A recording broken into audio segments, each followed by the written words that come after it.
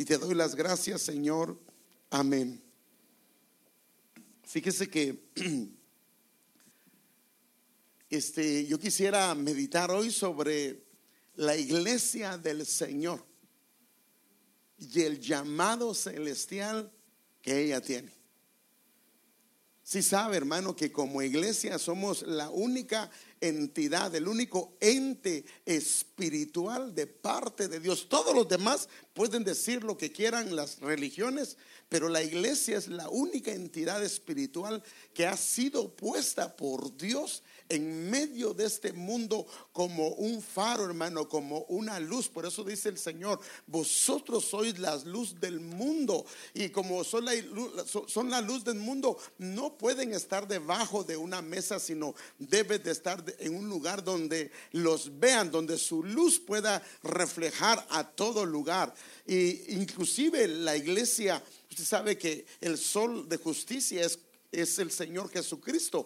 La tierra es el hombre y la luna es la iglesia. Entonces la luna en los tiempos de tinieblas es donde a través del reflejo de la luz del sol alumbra nuestras tinieblas, o sea que tiene una parte dentro de nuestras vidas.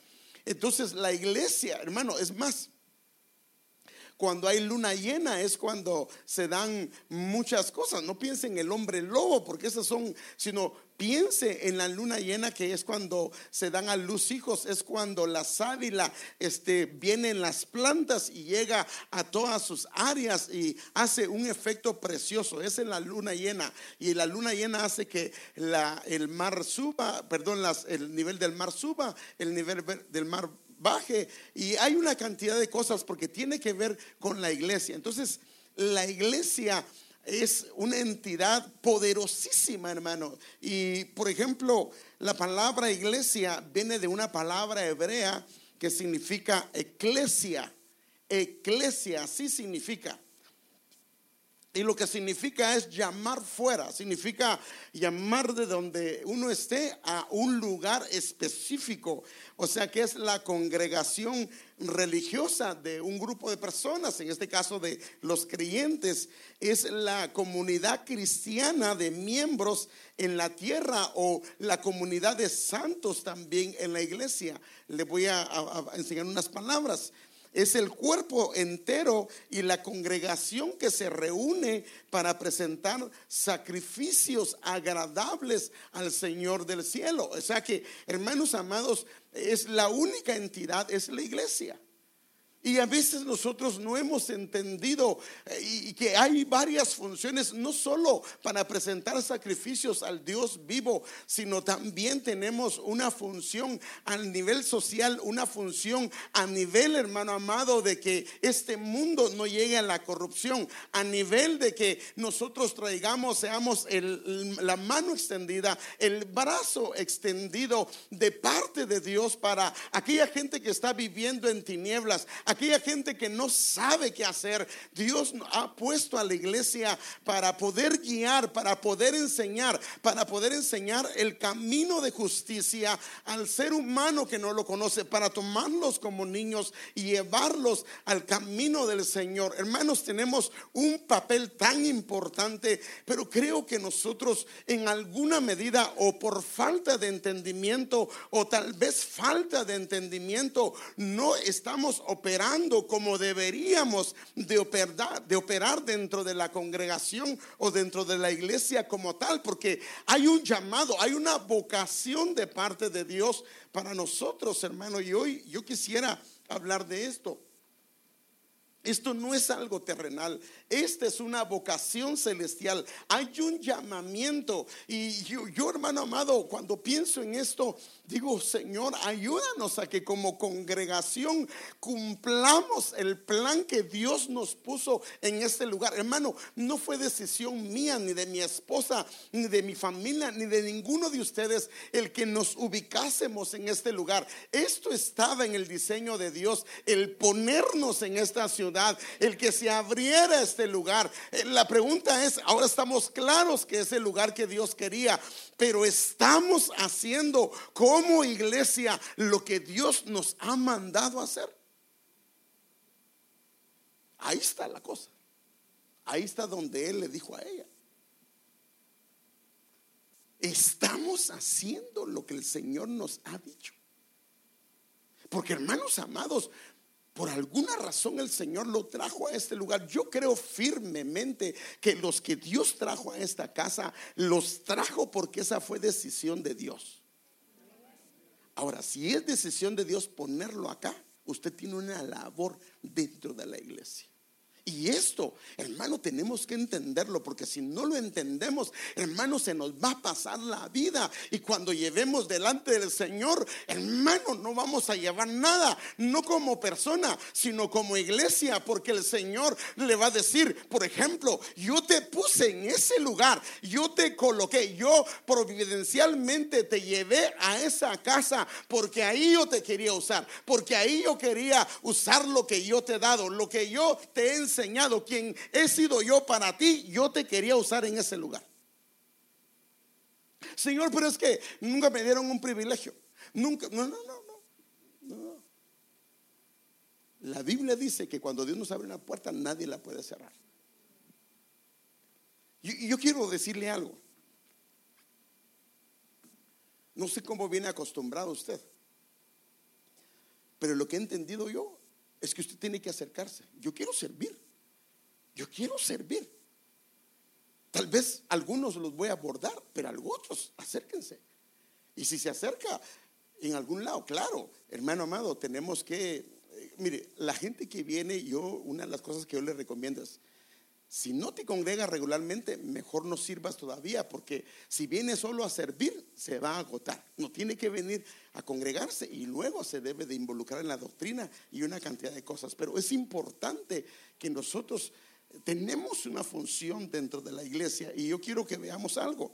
La iglesia, y si no le sigo y dejo a medias esto, hermano, la iglesia es descrita, imagínense, hermano amado, con varios nombres que el Señor le da, que el apóstol Pablo lo describe en Hebreos. Y mire que dice Hebreos 12, 22 al 23. Dice que la iglesia es el monte de Sión. Qué tremendo, hermano.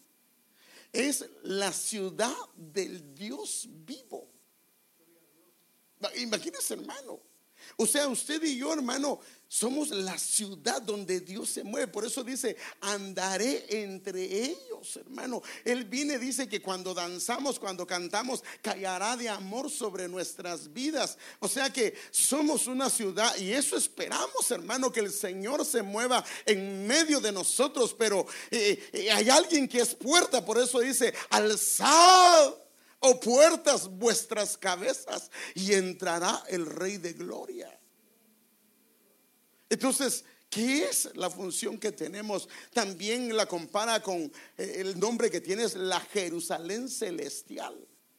Mire qué nombres, hermano, y estos son nombres dados por el Señor. La Asamblea General, la iglesia de las primicias. Así nos ve el Señor a la iglesia. Las primicias, los primogénitos, los que fueron rescatados. Porque acuérdense que todo viene de que cuando el Señor le dijo a Moisés: agarra una oveja y agarra la sangre de la oveja y ponla en los linteles de la casa, porque va a pasar el destructor. Y entonces los hijos de los israelitas no murieron. Los que murieron fueron los hijos de los egipcios. Entonces los primogénitos fueron rescatados. Entonces esos 5 nombres vemos que se le da a la iglesia. Entonces es una entidad, hermano amado, celestial. Es una entidad que nació en el corazón de Dios, y lo hizo Dios para poder tener una puerta abierta para todo aquel que no encontraba el camino. Pero ahora también el Señor quiere que el tabernáculo dentro de la iglesia sea restaurado. ¿Para qué? Para que la gente que no conoce al Señor lo pueda conocer. Pero la única manera de hacerlo verlo es cuando la luz de la iglesia está irradiando para todo lugar. O sea que donde Dios nos pone, no solo se levantó, hermano, no solamente son palabras cuando se dice que se pone una bandera apostólica. Espiritualmente, hermano, se suceden cosas, hermano, pero nosotros a veces como que agarramos todas las cosas como nada más como dichos, pero no. Cuando se dice que se sembró, se puso una bandera apostólica, es porque Dios declaró que en este lugar se iba a anunciar, se iban a batallar, se iba a clamar. Por eso, hermanos amados, nosotros, la iglesia acá, somos responsables de lo que pasa en el gobierno, porque lo que sucede en las áreas espirituales se da en lo físico. Y cuando la iglesia está orando, hermano, está clamando para que estos gobiernos, estas autoridades tomen decisiones correctas. Pero esto significa que tenemos que venir a orar como iglesia, tenemos que unirnos como iglesia y clamar, hermano, nosotros somos responsables del gobierno que hay en una ciudad. Esa es la verdad. Esa es la verdad. Entonces el llamado que tenemos es fuerte, pero es un privilegio, es un honor pertenecer a la iglesia del Señor. ¿Dónde nació la iglesia? La iglesia del Señor Jesucristo. Eso nos lo ha explicado el apóstol, que el día que el Señor, ¿cómo nació? ¿Cómo vino la primera mujer? El Señor hizo dormir a Adán y de su costado sacó una costilla e hizo la mujer. ¿Sí se recuerda? ¿Estamos bien eso? ¿Va? El día que el Señor Jesús estaba muriendo, le metieron una lanza en su costado y ahí salió agua y sangre. Ahí nació la iglesia. Y esto, pues, hermano, ya no lo han enseñado, no tengo que recalcarle sobre esto, pero entonces hay un tiempo donde la iglesia nació. Ahora, ¿cuál es el fundamento y el llamamiento que tuvo la iglesia o el fundamento firme? Porque el fundamento es Cristo, pero queremos verlo en relación a lo que dice la Escritura. Y hay una ocasión en Mateo 16, del 13 al 14, donde dice que viniendo Jesús a la región de Cesarea de Filipo, él le preguntó a sus discípulos diciendo: ¿quién dicen los hombres que es el Hijo del Hombre? Él les preguntó a ellos: ¿quién dicen los hombres que es el Hijo del Hombre? Y ellos dice que le respondieron, unos Juan el Bautista, otros respondieron que era Elías, otros respondieron que era Jeremías y otros respondieron que era alguno de los profetas. Pero viene él y ahora se lo dijo primero: ¿qué dice la gente de mí? Pero ahora viene y les hace la pregunta a ellos directamente. Y entonces él les dice: ¿y vosotros? ¿Quién decís que soy? Es fácil decir lo que dicen los demás, ¿verdad? Pero cuando, mire, aquí lo veo yo. ¿Qué piensa usted de eso? Todo el mundo callado, hermano. No es que no piense, porque no creo que no piense, sino que le da pena exteriorizar sus pensamientos. Entonces el Señor le dice a ellos: ¿quién dicen ustedes que yo soy? Y entonces, como siempre saben, hay un hombre un siervo de Dios que siempre salía a la primera. Y entonces Pedro, dice él, y respondiendo Simón, ahora fíjese que aquí hay algunos detalles que luego vamos a regresar acá. Y respondiendo Simón significa oír. Respondiendo Simón Pedro significa piedrita. De respondiendo oír, que era la piedrita, dijo: tú eres el Cristo, el Hijo del Dios viviente. Y aquí es donde la iglesia oficial, o perdón, no oficial, sino la iglesia católica se confunde, porque ellos dicen entonces es Pedro y de Pedro vienen todos los papas. No. La piedra angular no era el papa ni era Pedro. La piedra angular era la expresión, la declaración que hizo Pedro con respecto a quién era él. Y entonces él le dice: tú eres el Cristo, ahora eres el Mesías, eres el ungido, el que hemos esperado. Y las características de ese ungido es que es el Hijo del Dios viviente, o sea que él era Dios. Entonces esa es la piedra angular, esa es la gran piedra. Y entonces el Señor le dice: Entonces respondiendo el Señor Jesús le dijo: bienaventurado eres Simón. Ahora fíjese que aquí ya no le dice Simón Pedro, sino le dice Simón, hijo de Jonás. Jonás significa paloma. Porque no te lo reveló carne ni sangre, sino mi Padre que está en los cielos. O sea, ¿qué fue lo que le reveló? Que Jesús era el Cristo, era el Hijo del Dios viviente. Ahora, no se le olvide esta palabra oír, que significa Simón, y piedrita, que significa Pedro. Ese mismo versículo, siguiendo el versículo 18, dice: mas yo también te digo que tú eres Pedro. O sea, otra vez, piedrita, una piedra pequeña. O sea, me gustó esta versión, por eso se la puse. Mas yo también te digo que tú eres Pedro, una piedra pequeña, y sobre la piedra grande edificaré mi iglesia. O sea, sobre la declaración que acabas de hacer, yo voy a edificar mi iglesia. Ahora, fíjese qué tremendo es esto. Si estamos conscientes que la piedra es Cristo, ¿verdad? Sí, estamos, yo creo que en eso lo tenemos. Por eso él dice que al que oye su palabra, ¿qué dice? Lo va a comparar a un hombre que agarra y edifica, ¿qué?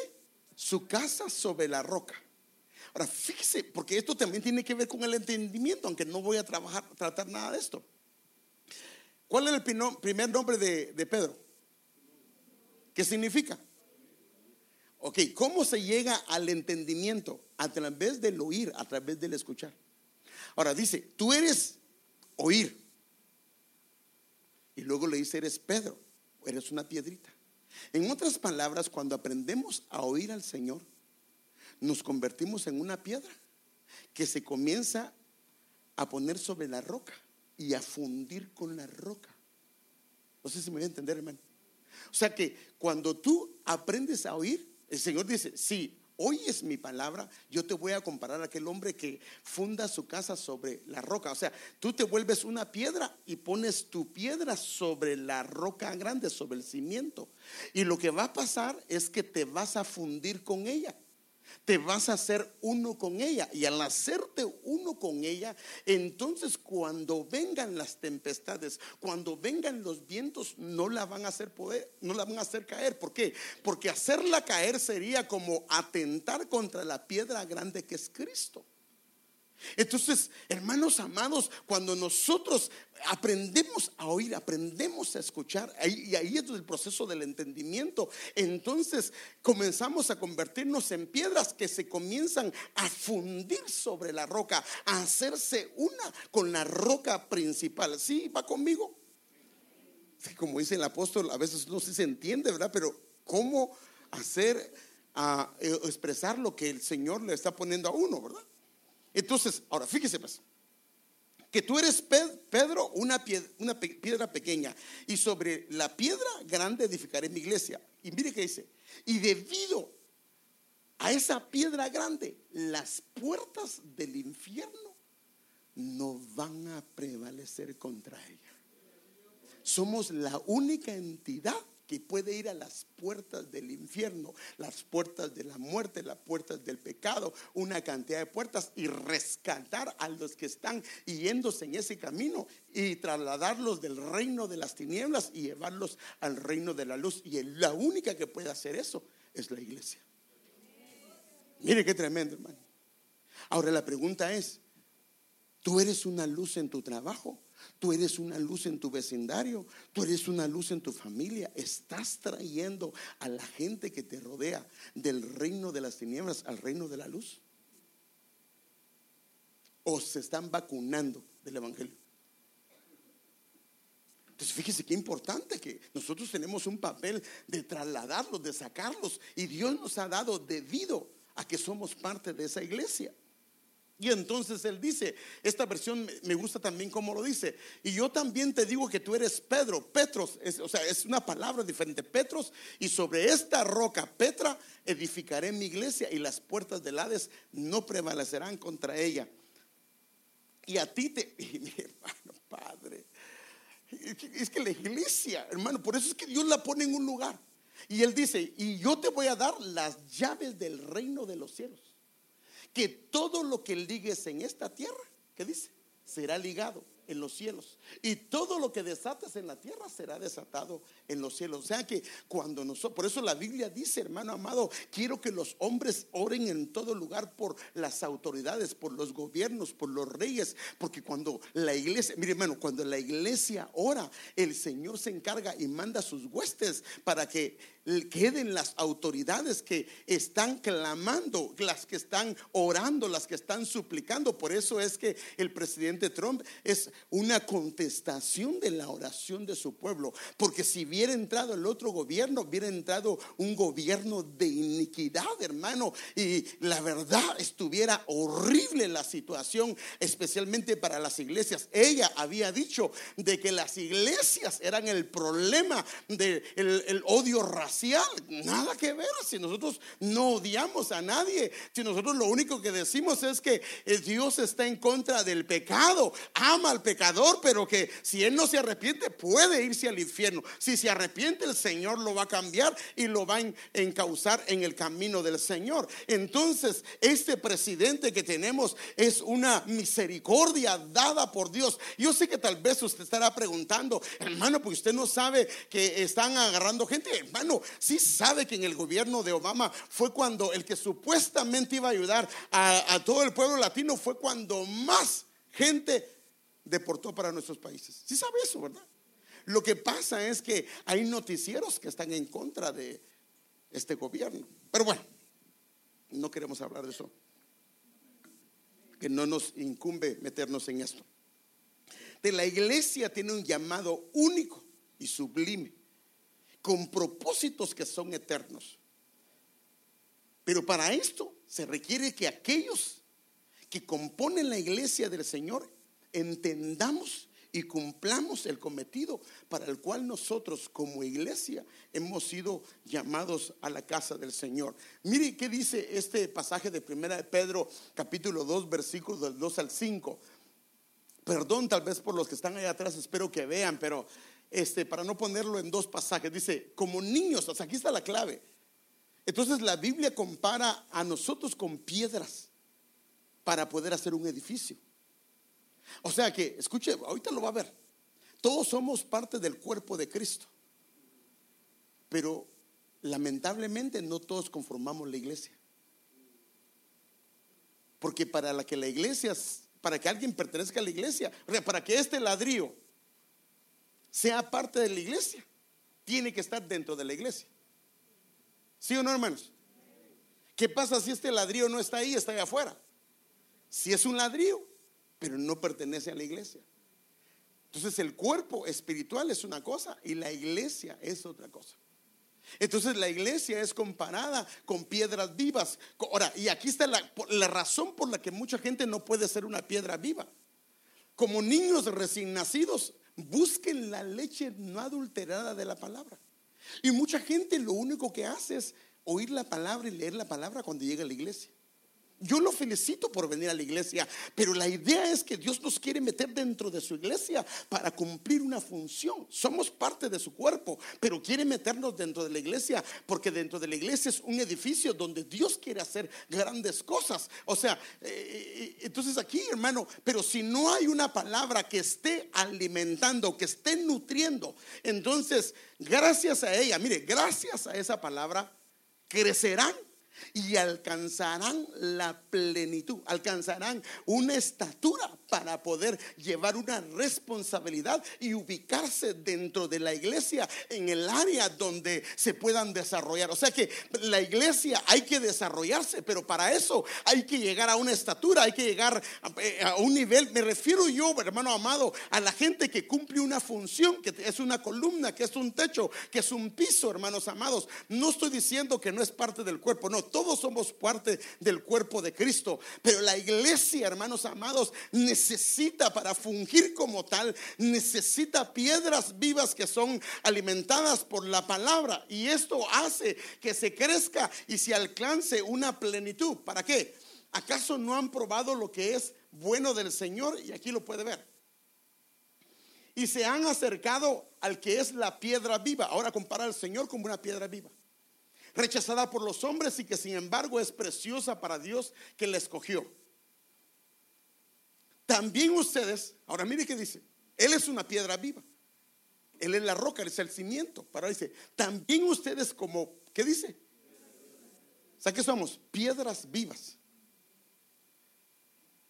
Dice, edifíquense y pasan a ser un templo espiritual. O sea que somos piedras vivas. La pregunta es, ¿nos estamos edificando? Cuando dice edificando se refiere, estás ocupando una área, digamos, poniéndote en un área donde estás cubriendo un área dentro de la iglesia. Y otra persona está encima, otra persona abajo, y estás haciendo un lugar para que la morada del Señor esté. Entonces debe de haber una edificación. Si es una piedra viva, debe de haber una edificación. ¿Para qué? Porque esa edificación lo que va a hacer es un templo espiritual. Bueno, sí va conmigo, espero que no se vaya a confundir. Por ejemplo, Dios les mandó a construir un tabernáculo y luego un templo. Sí sabemos eso, ¿verdad? Ahora, ese templo era simbólico de la presencia del Señor, porque el Señor puso su nombre en ese lugar. Entonces, estas piedras vivas tienen que edificarse para hacer un templo, y tienen que ser una comunidad santa de sacerdotes, porque ahí se ofrecen sacrificios espirituales para agradar al Señor por medio de nuestro Señor Jesucristo. O sea que usted puede ver, hermano amado, que la iglesia está compuesta de piedras vivas, porque la iglesia es un edificio. Pero sí me estoy dando a entender, ¿verdad? Un edificio espiritual. Entonces, para entender mejor esto, hay una sombra de la construcción de lo que es el templo, de lo que es la casa de Dios. Entonces, porque Él nos habla con figuras, nos habla con sombras, para que entendamos cuál es el papel que nosotros tenemos dentro de la iglesia. Usted sí lo sabe. Por ejemplo, había un tabernáculo que era el templo de Salomón, y todo tenía, el diseño no fue diseño ni de David ni fue diseño de Salomón, sino fue el diseño de Dios, y Dios puso cada una de las cosas en su respectivo lugar para darnos una enseñanza, y fue compuesta por piedras, y ahorita vamos a ver parte de ellos. Usted sabe que está el lugar, el atrio, está el lugar santo, el lugar santísimo, y aquí hay otra fotografía que se puede ver más en detalle. Esto, por ejemplo, esta era la parte,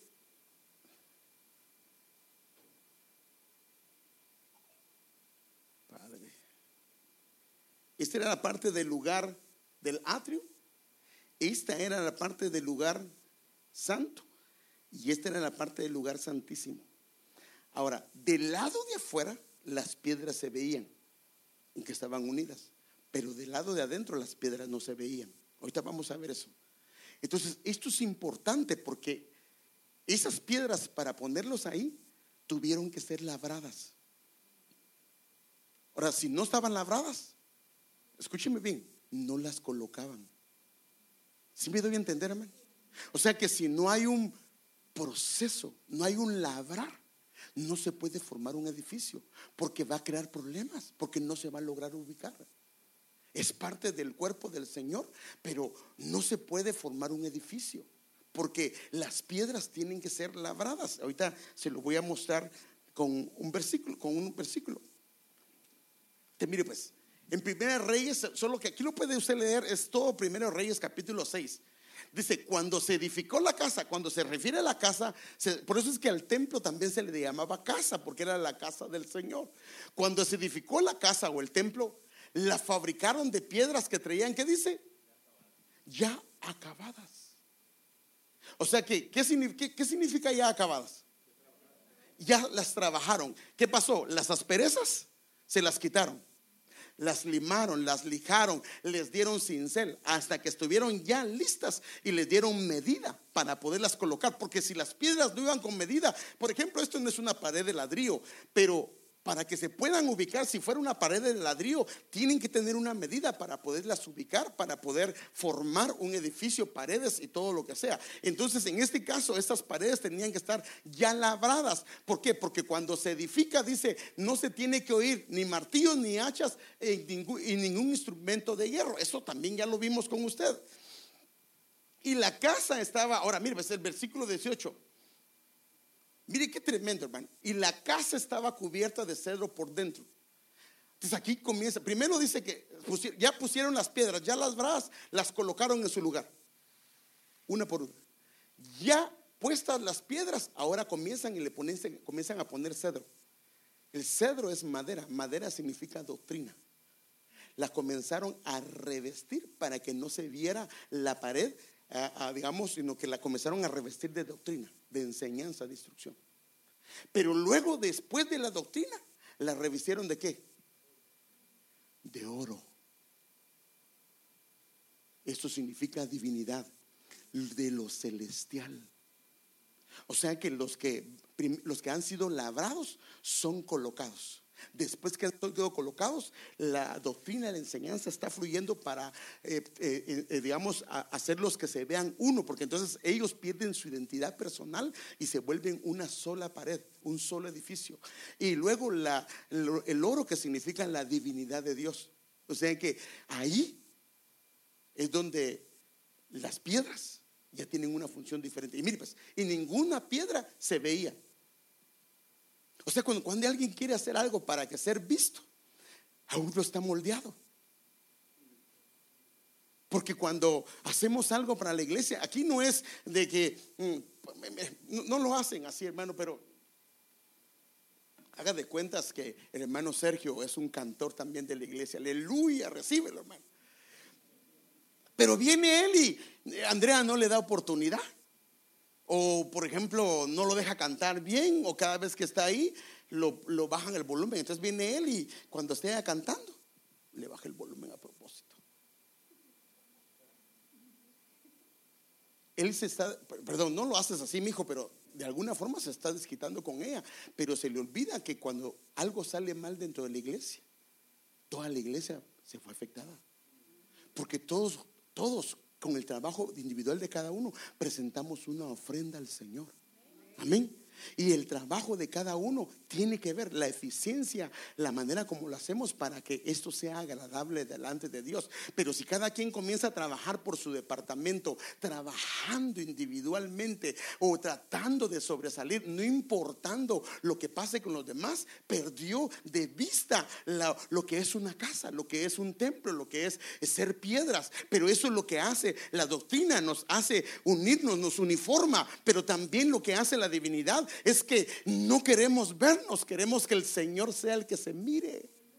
¿Sí me van a entender? Porque el oro ya no miran ¿qué piedras hay ahí? ¿Qué no la miran? Lo que miran es al Señor. Y luego a ese oro les hicieron palmeras, les hicieron varias cosas. Entonces aquí lo puede ver usted. Cubrió de oro toda la casa de arriba a abajo. Y esculpió todas las paredes de la casa alrededor de diversas figuras. Entonces los esculpieron. Imagínense, hermano. Entonces ya las piedras no se miraban. La madera estaba encima y el oro estaba encima. Realmente todo el interior era puro oro. Ya las piedras no se miraban. Lo que reflejaban era la gloria, la belleza. Pero ahora a esas paredes, fíjense pues, en conjunto les comienzan a hacer figuras, querubines, que habla de lo celestial. Palmeras, que habla de la rectitud, de la fidelidad. O sea que las que están ahí tienen lo celestial. La palmera, que es rectitud, fidelidad. Y también tienen botones de flores, que habla de que son fructíferos, que han reverdecido, que han dado a luz. Entonces, ya cuando comenzamos a ver la iglesia de esta manera, nos damos cuenta que hay algunas cosas que tenemos que trabajar como iglesia. Entonces, la unidad de las piedras vivas hacen y forman una iglesia, un templo, una casa. Y en esto yo quiero que veamos algo. Por ejemplo, aquí veo una piedra que está medio bonita, pero no ha sido formada en su totalidad. Aquí ve piedras que no están formadas. Están lisas, sí, pero no formadas. Y aquí hay una que ya ha sido pasada por la cantera y que la han formado, la han alisado y le han dado medidas. Ahora, una piedra sola no es una iglesia. Separada de los demás, se perderá su propósito que Dios tiene para su vida. Porque el revestimiento y el adorno celestial viene cuando están unidas y se ven como una sola con las demás piedras. 2. El llamado es a unirnos, no a juntarnos. Porque estas están o no están juntas. Pero ¿es débil o no es débil esa unión? Porque no hay ligamentos. Entonces no hemos sido llamados a juntarnos, sino hemos sido llamados a unirnos. Pero para unirnos, sí,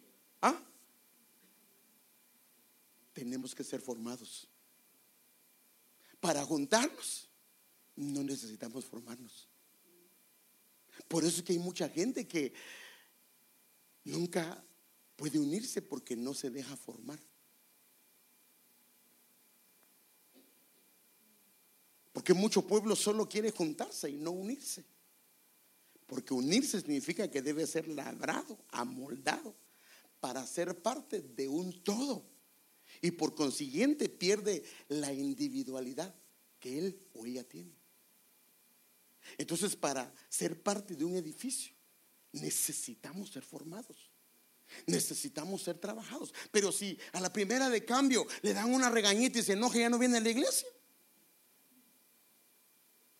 ¿Se podría decir que ese hermano que es una piedra viva o esa hermana que es una piedra viva se está formando? No. Entonces Dios no nos ha llamado a estar separados, no nos ha llamado a juntarnos, sino nos ha llamado a unirnos. Aún una piedra labrada y formada, si permanece separada, pierde su propósito. ¿Cuál es la finalidad de ser labrados si no podemos ser parte de algo y formar parte de la casa del Señor y ser ubicados en donde Dios nos quiere poner? ¿Sí o no? Si la persona ha sido labrada, ha sido trabajada, pero no está dentro del área que Dios lo quiere, está perdiendo su propósito que Dios tiene en él o Dios tiene en ella. ¿Sí va hasta aquí conmigo, hermano? Entonces, una piedra viva que está labrada y formada sin ubicación, ¿qué es lo que va a pasar? Será alguien que estará viendo los defectos y errores de otros. Como no está ubicada.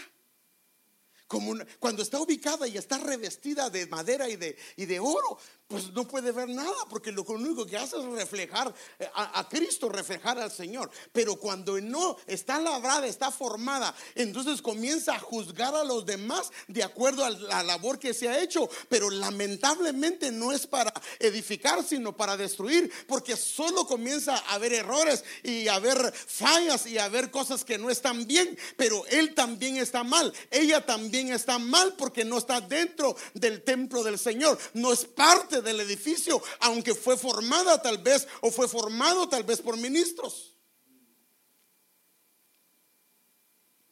Ya formado, solo tiene un lugar, que es la casa del Señor, y ubicarse en el lugar donde Dios lo quiere.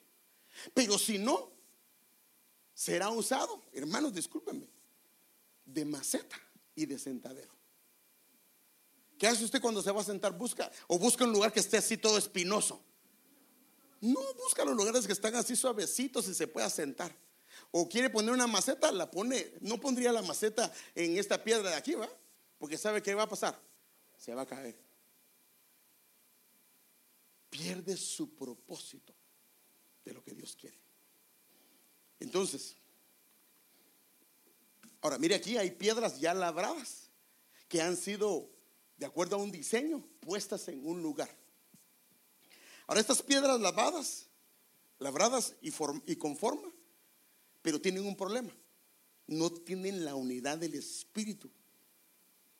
Por favor, quiero que note algunas cosas. Algunas ya fueron labradas y fueron puestas, y estas están colocadas, pero tienen un problema. Esta pared se puede caer fácil, hermanos, ¿sí o no? Sí. Porque están juntas, están unidas, pero no hay ningún vínculo que las una. Entonces, si no hay vínculo del Espíritu, que es la paz, tendrán serios problemas de fisuras y divisiones muy marcadas. O sea, hay gente que ya fue trabajada, ya fue formada, Dios la colocó, pero no está operando el vínculo de unidad que es la paz. Y entonces, hermanos, ¿qué se mete en esas fisuras? Si sabemos qué se mete: arañas, animales y muchas cosas. Es más, se vuelven una sorpresa. En nuestros países hasta las chinches se metían ahí, hermano. Las pulgas se metían ahí. ¿Qué es eso? Dirán algunos. Ay, hermano, usted nació rico, ¿verdad? Que gloria a Dios por eso, ¿verdad? Pero fíjese pues, entonces una pared ya está formada, ya están puestas, pero necesitan vínculo. Aunque son parte de un todo, siempre están teniendo problemas de acomodamiento, porque el vínculo perfecto, que es la paz, no está operando. Padre, si no hay paz, no hay unidad. Están juntos, sí, pero no hay unidad. Y hay hendiduras. Y dice el Señor Jesús: ahí viene el enemigo, el cual no tiene parte en mí. Y dice el Señor: no deis lugar al diablo. O sea que no demos espacio para que el enemigo pueda operar. Entonces sí está formada la pared, ya fue formado o amoldeado, pero hay un problema con esto. Y por eso el Señor dice: esforzándonos por preservar, hermano amado, la unidad del espíritu en el vínculo de la paz. Ahora, ¿qué significa esforzarse, hermano? Por ejemplo, mire pues, venga, hermano, porque mire, con él yo ahorita tengo problemas, serios problemas. No, esa es una paradoja, es un ejemplo, ¿eh? Pero vengo yo y yo sé que tengo problemas con él. ¿Me es fácil arreglar los problemas o es fácil para uno arreglar los problemas? Yo ya sé más o menos dónde se sienta, ya sé por dónde entra, y lo que hago cuando vengo es que lo esquivo. ¿Sí o no? Y máxime, si sé que él trabaja juntamente con la hermana Sandrita, y si sé que la hermana Sandrita está ahí, yo sé que va a estar en la puerta, mejor me voy a entrar por el otro lado. Y cabal me dio la sorpresa que lo pusieron allá. Y entonces entro y cabal veo como que estoy viendo otra cosa para no saludarlo, ¿ah? Cuando hay problemas, porque hermano, es que ese es el asunto. Esta es parte de la formación. Ahora, si yo no me quiero dejar formar, yo tengo justificación para no pedirle perdón a él y no arreglar las cosas. Y él tiene también justificación para no arreglar los problemas conmigo, ¿sí o no? Ahora, ¿cuánto, hermano? Lo triste sería que él lleve 2 años en la iglesia, yo 2 años en la iglesia, y discúlpeme, y todavía no tenemos una unidad espiritual. La pregunta será: ¿será que han ascendido nuestras oraciones al Señor? ¿Será que ha sido agradable mi oración? No dice el Señor: si traes tu ofrenda, déjala ahí y ve con Él y arregla la situación. Claro, no podemos arreglar algo que no sabemos. No vaya usted a venir aquí: bueno, como el pastor dijo, hermano, ¿usted tengo algún problema con usted? Y que vaya con uno. No, pero hermano, si sabe uno cuando hay alguna incomodidad. No dicen los jóvenes awkward. No dicen ellos así, ¿va? Cuando dicen: ¿por qué pasó la hermana si no quiso ser? Y antes era tan amable o tan amable el hermano, y ahora ¿por qué no? Algo pasó. Gracias, hermano, gracias. No hay ningún problema. Por favor, aclarando, decir, hermano, vamos a orar por el hermano que tiene problemas con el hermano Alex. No.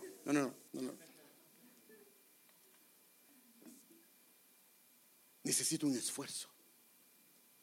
Porque fíjese, pues, cuando yo sé que soy parte de un edificio y que albergo la presencia del Señor como un edificio, Dios es bien delicado. Y Dios me dice: arregla tu problema con Él. Arregla tu problema con Él. Arregla tu problema. Porque si no lo arreglo, hay fisuras. Y en esas fisuras el enemigo puede operar. Entonces ahí comienzan a surgir divisiones, conflictos y una cantidad de cosas. contiendas y disensiones. Entonces uno bien sabe cuando hay fisuras y hay que arreglarlo, porque hermanos amados, el problema es que yo como padre, fíjese pues, ¿qué es el asunto? Si yo vengo y le cuento a ella y a ella que tengo problemas con el hermano Alex y justifico mi razón, ella tenía una buena relación con el hermano Alex y ahora ella termina enojada con él, ¿o no, hermanos? No me diga que no lo hacen los hijos. Al hijo viene a afectar, a la esposa viene a afectar la relación con él debido a lo que yo estoy pasando. ¿Por qué? En vez de contarle a ellos, ¿por qué no vengo y arreglo la situación con mi hermano? Y entonces cierro. Y entonces, fíjese pues, a través del Espíritu. Porque, hermano, la pregunta es, ¿el Señor de él es mi Señor? ¿El que lo salvó a él es el que me salvó a mí? ¿La sangre que fue aplicada en él fue aplicada en mí? Es un solo Dios, un Señor, una sola fe, un bautismo. Hermano, es el mismo. Somos un cuerpo. Entonces no tenemos problemas con ser cuerpo, pero cuando somos iglesia tenemos que arreglar. Entonces, si algo, ¿qué hace, hermano amado, el constructor? Si algo lo quiere, una piedra la necesita colocar acá, pero está que se le sale un pedazo, ¿qué hace? ¡Paz! Se la corta y la ubica. Entonces necesitamos esforzarnos, porque no es fácil. No es fácil, no lo es. Y máxime, hermano amado, cuando y ¿sabe qué es el problema de nosotros? Que nos dejamos dejar llevar por lo que la gente dice. Venga, Andrea. Ella, por ejemplo, el hermano Alex le hizo algo a ella, pero viene ella, inmadura, me puede malinformar con respecto a él. Y yo comienzo a tener una visión, yo lo admiraba a él, pero debido a ella comienzo a tener una visión distorsionada que no es de Dios con respecto a él, y al Señor no le agrada. Entonces, si ella me viene a contar y sé que es un problema serio, a ver, ven, vamos a hablar aquí con hermano Alex. Disculpe, ¿es cierto que usted me está diciendo, Andrea, que usted dijo esto sobre mí? Y va a decir, no, eso solo es un ejemplo, Mire, para empezar, ella va a aprender. ¿Cree usted que se va a animar a malinformarlo a él? ¿O a malinformar a Martín? ¿O a malinformar a Héctor? ¿O al hermano Juan Carlos? Créase, mi hija, no lo va a hacer. Y va a ser curada de esa área. ¿O voy a ser yo curado de esa área? ¿Por qué muchas veces tomamos decisiones y ni siquiera le preguntamos a la persona si de verdad dijo eso? ¿O no pasa? Pues no, tenemos que hacer esos cambios, hermano. Entonces, ahora fíjese, pues aquí ya hay una casa de piedras que han sido labradas, que han sido formadas. ¿Tienen vínculo o no tienen vínculo? Ya tienen vínculo. ¿Sí me capta esa parte, hermano? ¿Por qué tienen vínculo? ¿Están unidas por qué? Por el cemento. Pero yo le hago una pregunta: ¿se podría usted lastimar todavía ahí? Entonces ahí es donde necesitamos un revestimiento. Y sobre todas estas cosas, vestidos de amor, que es el vínculo perfecto. Y aún con el vínculo de la paz, pero si carece de un revestimiento celestial que es el amor, podría convertirse en un ambiente hostil y se pueden lastimar a todos aquellos que habitan o moran dentro de esa casa, aunque hay un vínculo espiritual de paz. Necesitamos el vínculo perfecto del amor.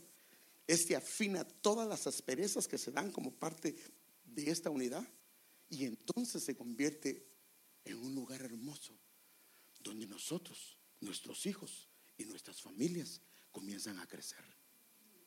Y sabemos que nuestros hijos no se van a lastimar, pero aquí se pueden lastimar los hijos, los pequeños, los débiles.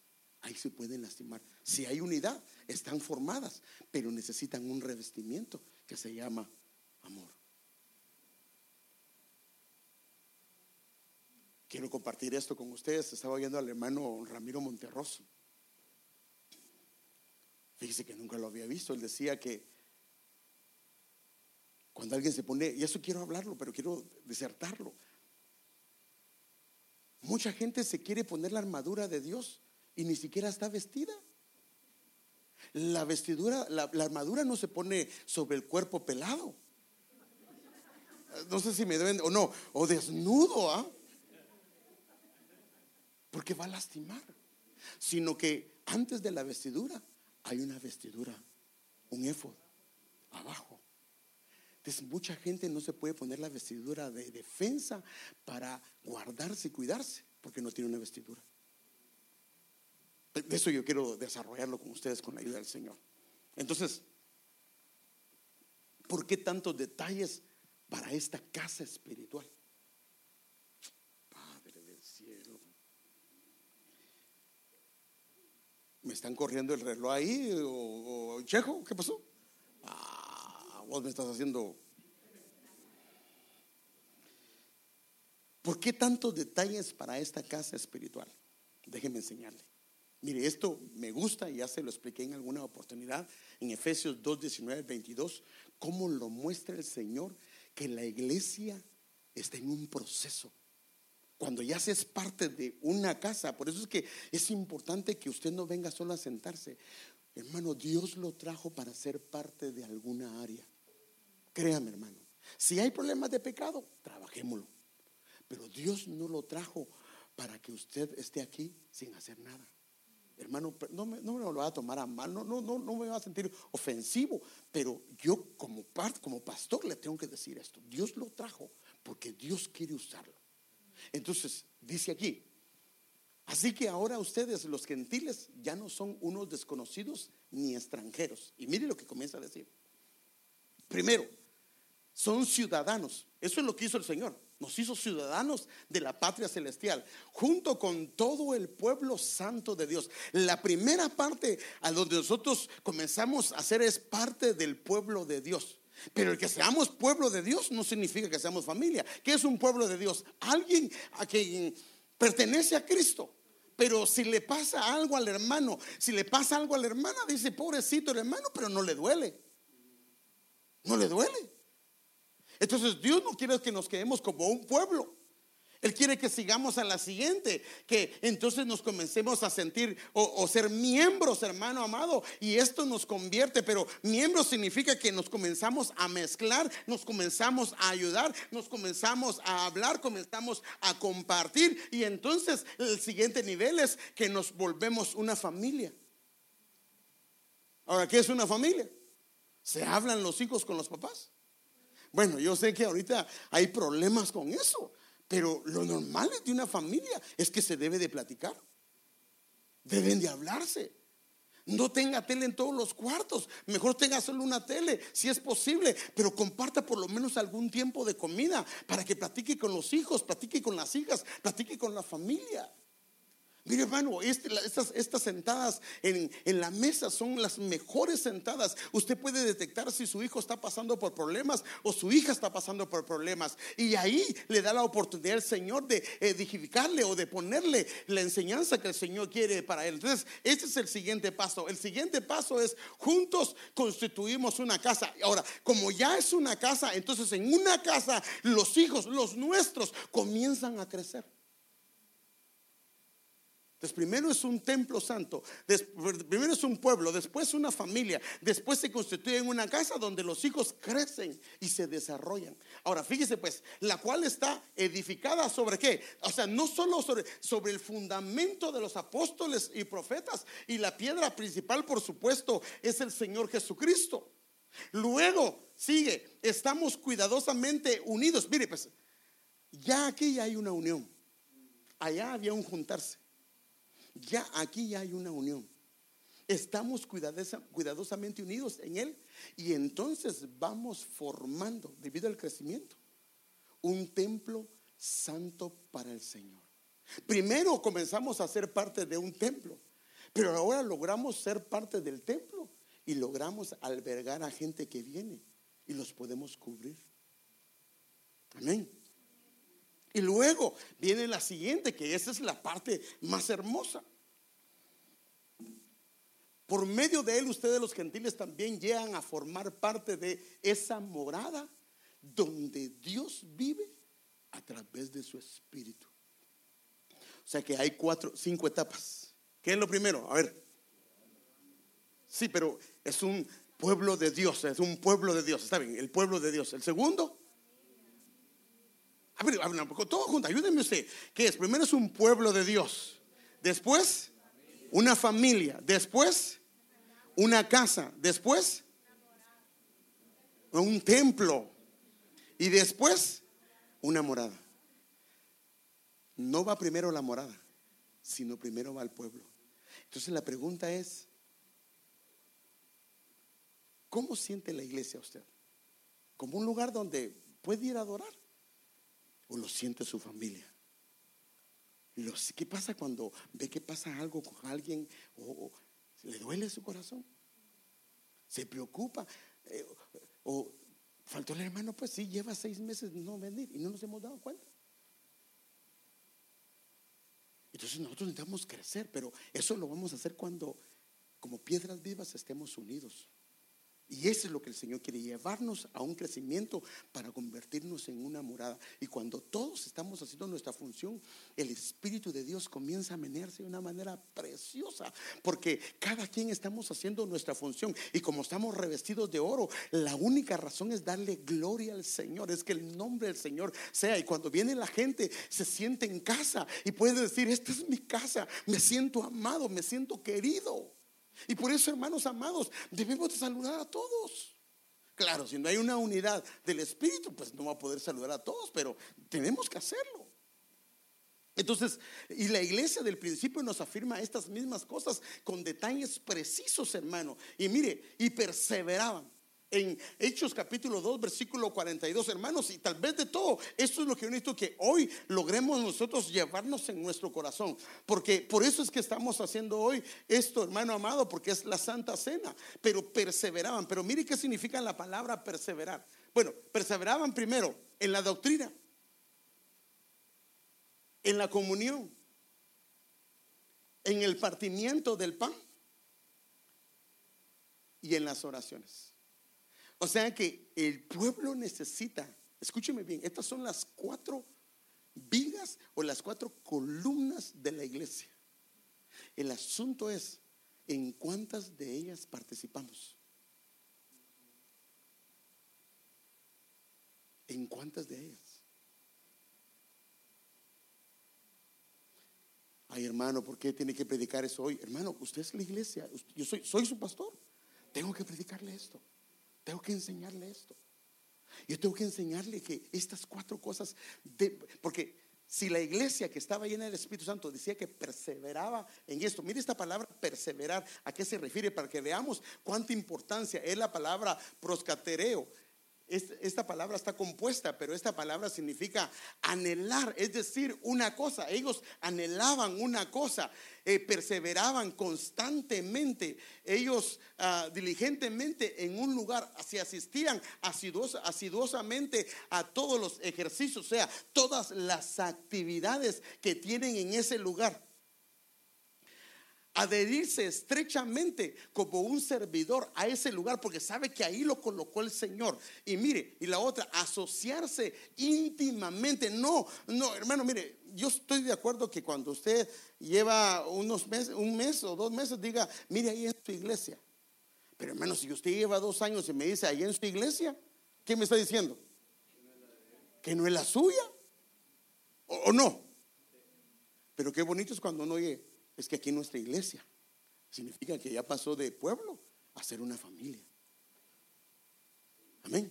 Entonces necesitamos, hermanos amados, anhelar estar en la casa del Señor.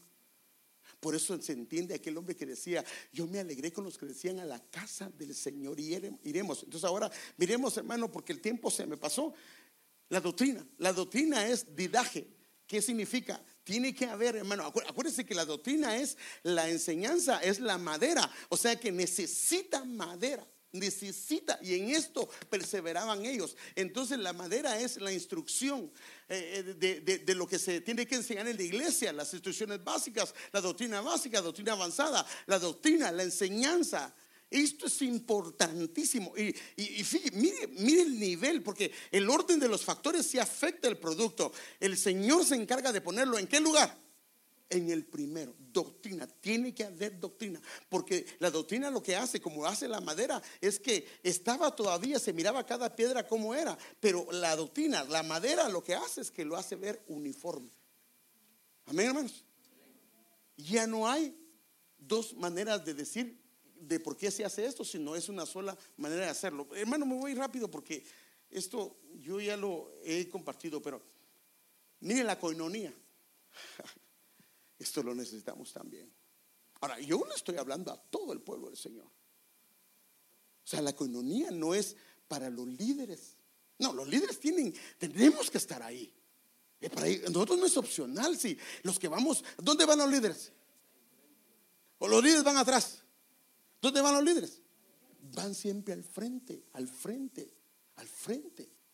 Entonces, fíjese pues qué tremendo. La coinonía es la sociedad, es decir, literalmente la participación o interacción social entre los miembros de esa iglesia. Es la ayuda o compañerismo que se tiene en ese lugar.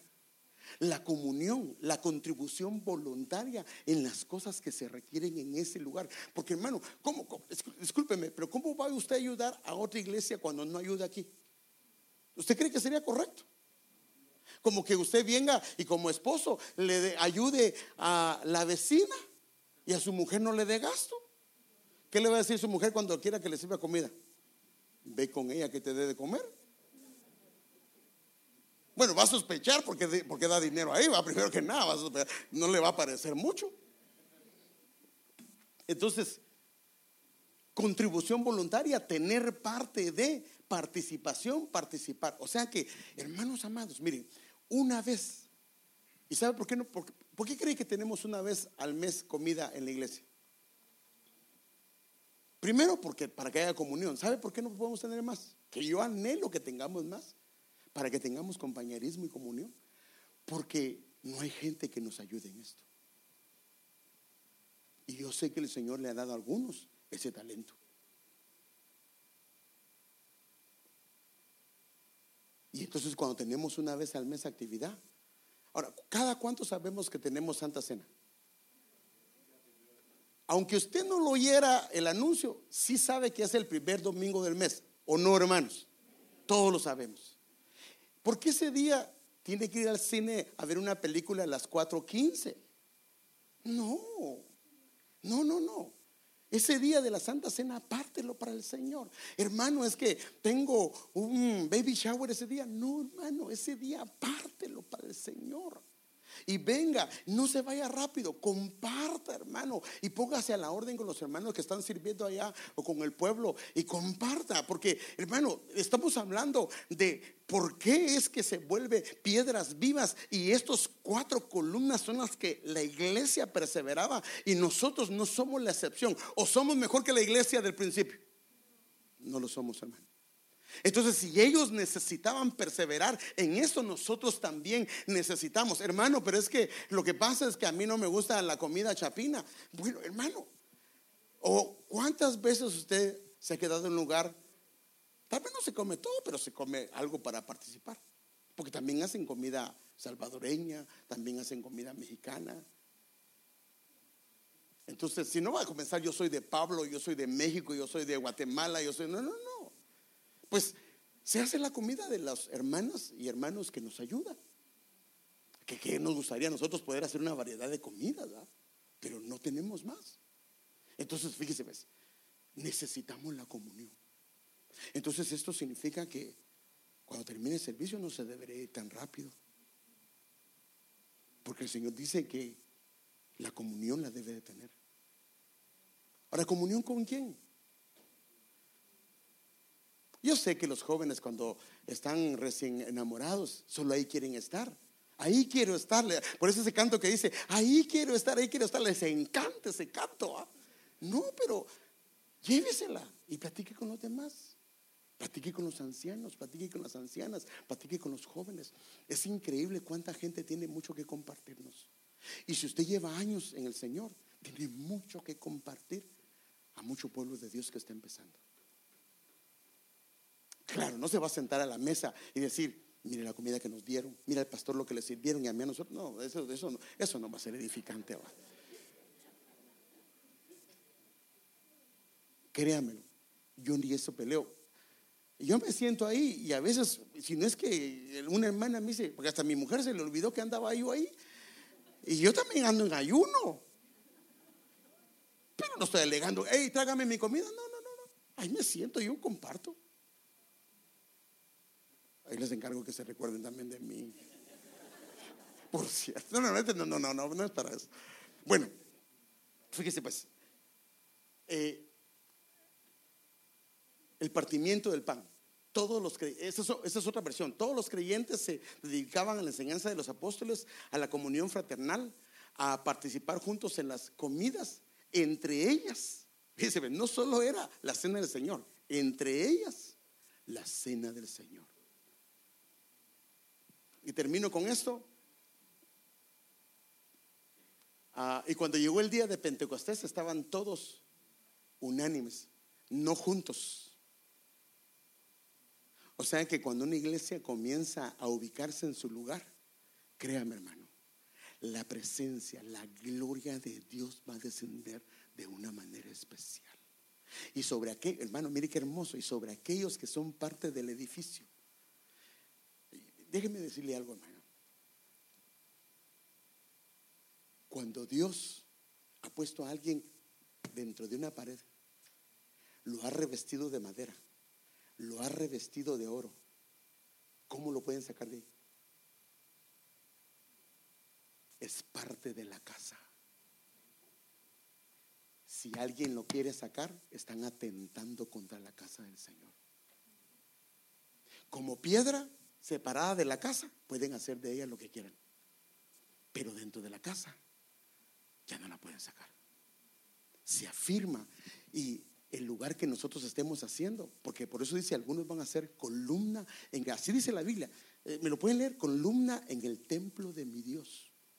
Algunos van a hacer columnas, eso lo dice Apocalipsis, en el templo de mi Dios. O sea que podemos ser parte de la estructura del Señor, pero para eso necesitamos ser moldeados, trabajados, congregarnos, tomar de prioridad las cosas del Señor. Si lo encuentran, me dicen por favor. A ver, léalo, hermano. Apocalipsis 3:12 dice: al que venciere, yo le haré columna en el templo de mi Dios, y nunca más saldrá de ahí. Y escribiré sobre él el nombre de mi Dios y el nombre de la ciudad de mi Dios y la nueva Jerusalén, la cual desciende del cielo de mi Dios, y mi nombre nuevo. ¿Anhelamos eso, hermano? Tenemos que pedirlo, hermano. Tenemos que pedirlo, hermano. Amén. Entonces ahora se nos da la oportunidad de ser parte del edificio que Dios ha puesto en este lugar. Entonces Dios tiene planes para ti. Hermano, hermana, tiene planes no te trajo solo como un adorno, no, te trajo para usarte. Y qué hermoso es que llegues a ser parte de esa morada del Señor. Y termino con esto: el fruto de esta unidad en el vínculo de la paz y el amor es que, mire, y cuando Salomón terminó de construir la casa, cayó fuego del cielo que consumió los sacrificios y las ofrendas quemadas, y la gloriosa presencia del Señor llenó el templo. Los sacerdotes no podían entrar en el templo del Señor porque la gloriosa presencia del Señor lo llenaba. Termino con esto. Por eso el Señor nos dice que el pan y el vino es señal del nuevo pacto. Entonces, yo quiero que nos pongamos de pie un momentito.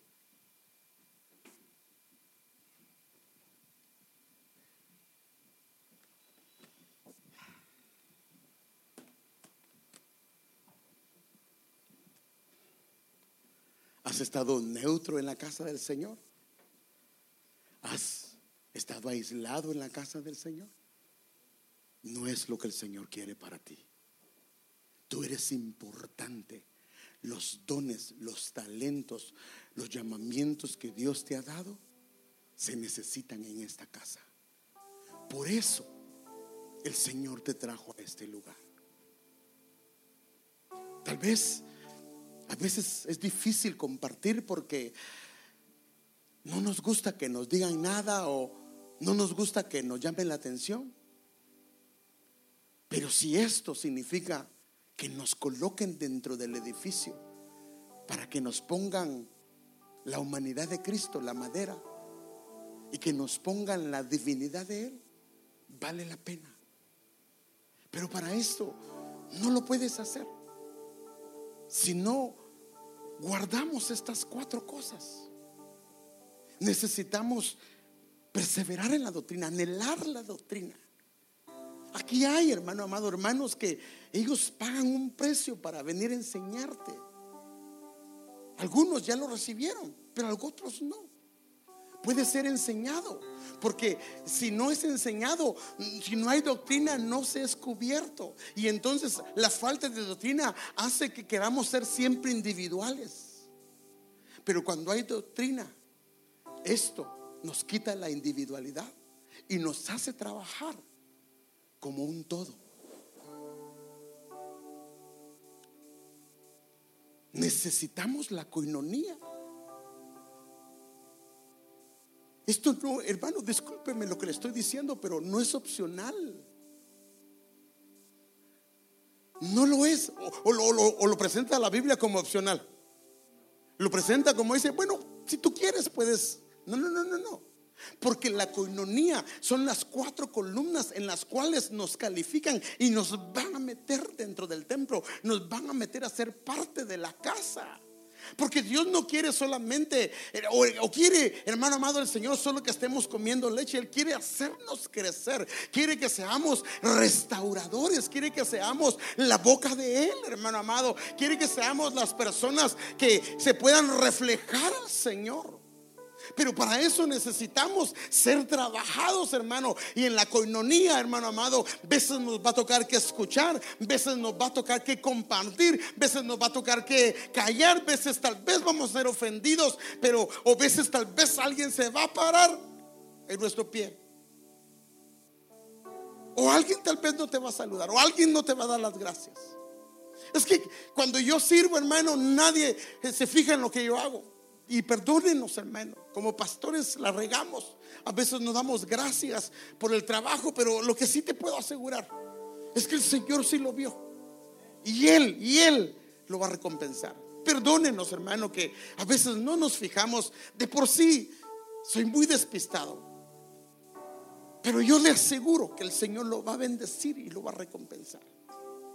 Pero necesitamos la coinonía. Y por favor, no estoy haciéndolo para forzarlo, pero yo como pastor necesito, hermano amado, inculcarle estas verdades que están en la Biblia, porque tienen que ver con la posición, con el ser ubicados, ser insertados dentro del edificio. Porque, hermanos, cuando el Señor venga, llenará el lugar de gloria, no las piedras que están fuera, no, va a llenar la casa, va a llenar el lugar donde fue formado, construido, los que se dejaron formar en la cantera y dejaron ubicarse, porque dentro de la casa ni martillo se escuchó.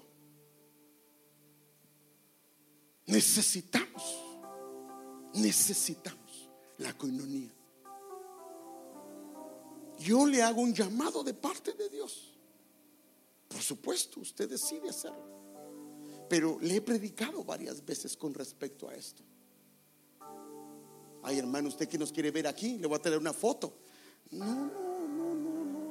Pues sí, tráigala y la llevamos a la casa. No. Yo estoy pensando en que el Señor lo quiere. Yo quiero hacer mi parte. Pero si te mantienes como una piedra, aislada afuera, separada de la iglesia, aunque estés bien bonita y formada, no se le puede colocar. No sé, puede ser inclusive la misma piedra angular, pero no, necesitamos colocarla dentro de la casa. Y el lugar lo decidió el Señor. Él tiene lugar para ti.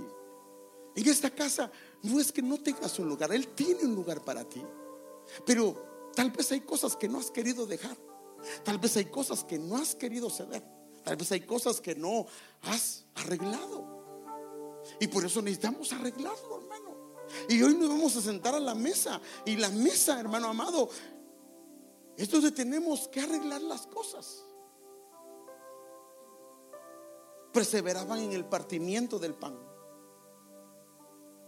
¿Por qué el pan? Porque Él dijo: este es mi cuerpo, que por vosotros es partido. Pasen los hermanos, por favor, de la Santa Cena.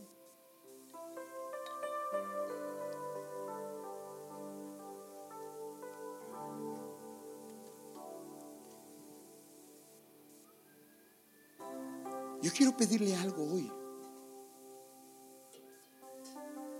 Que el Señor nos ayude a que este partimiento del pan, el símbolo es: este es mi cuerpo que por vosotros es partido. Porque cuando lo comemos es que nos volvemos parte de su cuerpo. Él entra en nosotros y nosotros nos volvemos parte de Él. Pero como parte de Él, yo quiero también formar parte de su casa. Hermano, fue el plan de Dios traerte a este lugar y colocarte en una área dentro de la casa. Porque lo que Dios te dio es real. Lo que el Señor te entregó es real.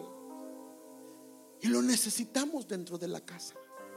Tal vez necesitamos ajustar algunas cosas. Tal vez vas a trabajar en alguien y tenemos que decir: no, así no, hermano, así no, hermana.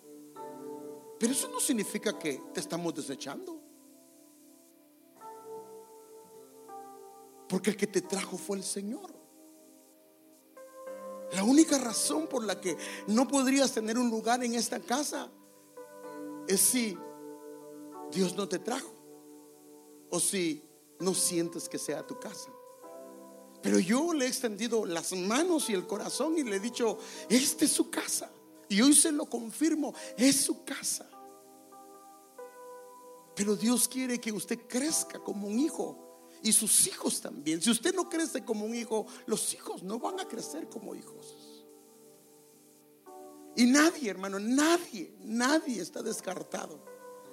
Por eso fue que en el diseño de Dios, Dios decidió en este tiempo poner esta congregación y traerte a ti, porque te amó, hermano. Él te amó, Él te vio, te escogió y dijo: ahí yo te quiero usar, ahí yo te quiero plantar, y ahí yo voy a desarrollar lo que yo te he dicho de ti. La palabra que yo te he dado, ahí la voy a desarrollar.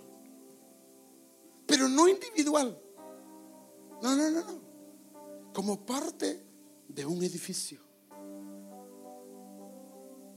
Porque nosotros debemos de buscar la gloria de Él. El que busca su propia gloria no está bien. Pero el que busca la gloria del Señor, lo que quiere es que el nombre del Señor sea exaltado, sea levantado, sea honrado, hermanos.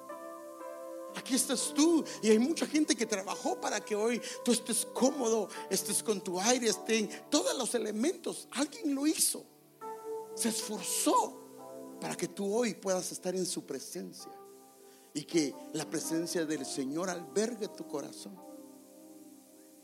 Pero Dios te quiere usar. De parte de Dios, yo se lo estoy diciendo hoy. Dios te quiere usar.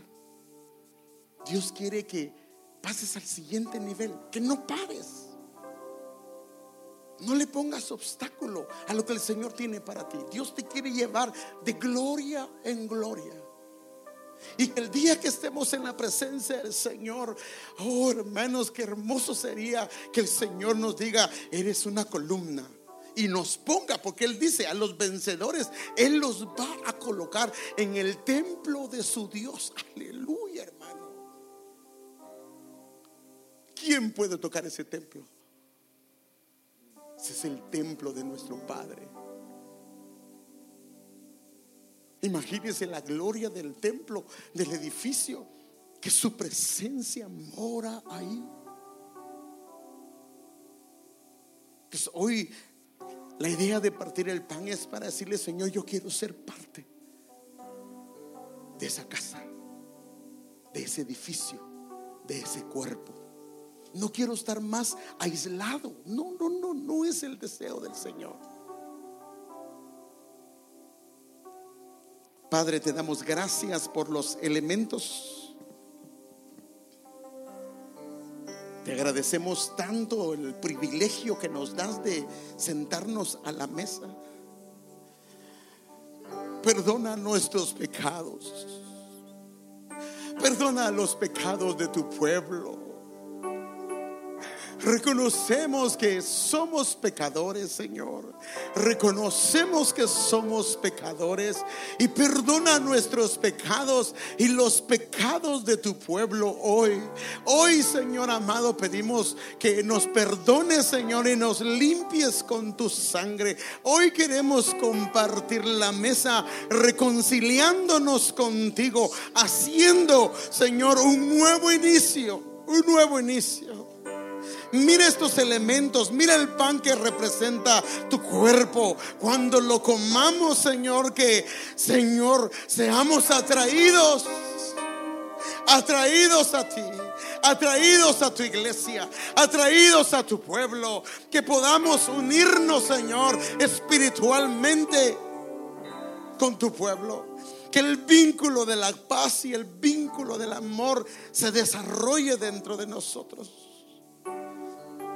Mira tu vino que representa tu sangre. Oh, queremos tu imagen, queremos tu divinidad, queremos, Señor amado, oh, el ADN tuyo, la genética tuya. Quita, borra los pensamientos que no te agradan y danos esa imagen tuya, Señor, esa imagen de un hijo que agrada a su padre. En el nombre de Jesús bendecimos los elementos. Pasen, hermanos, y cuando usted reciba el vino y el pan, siéntese por favor para que sepamos.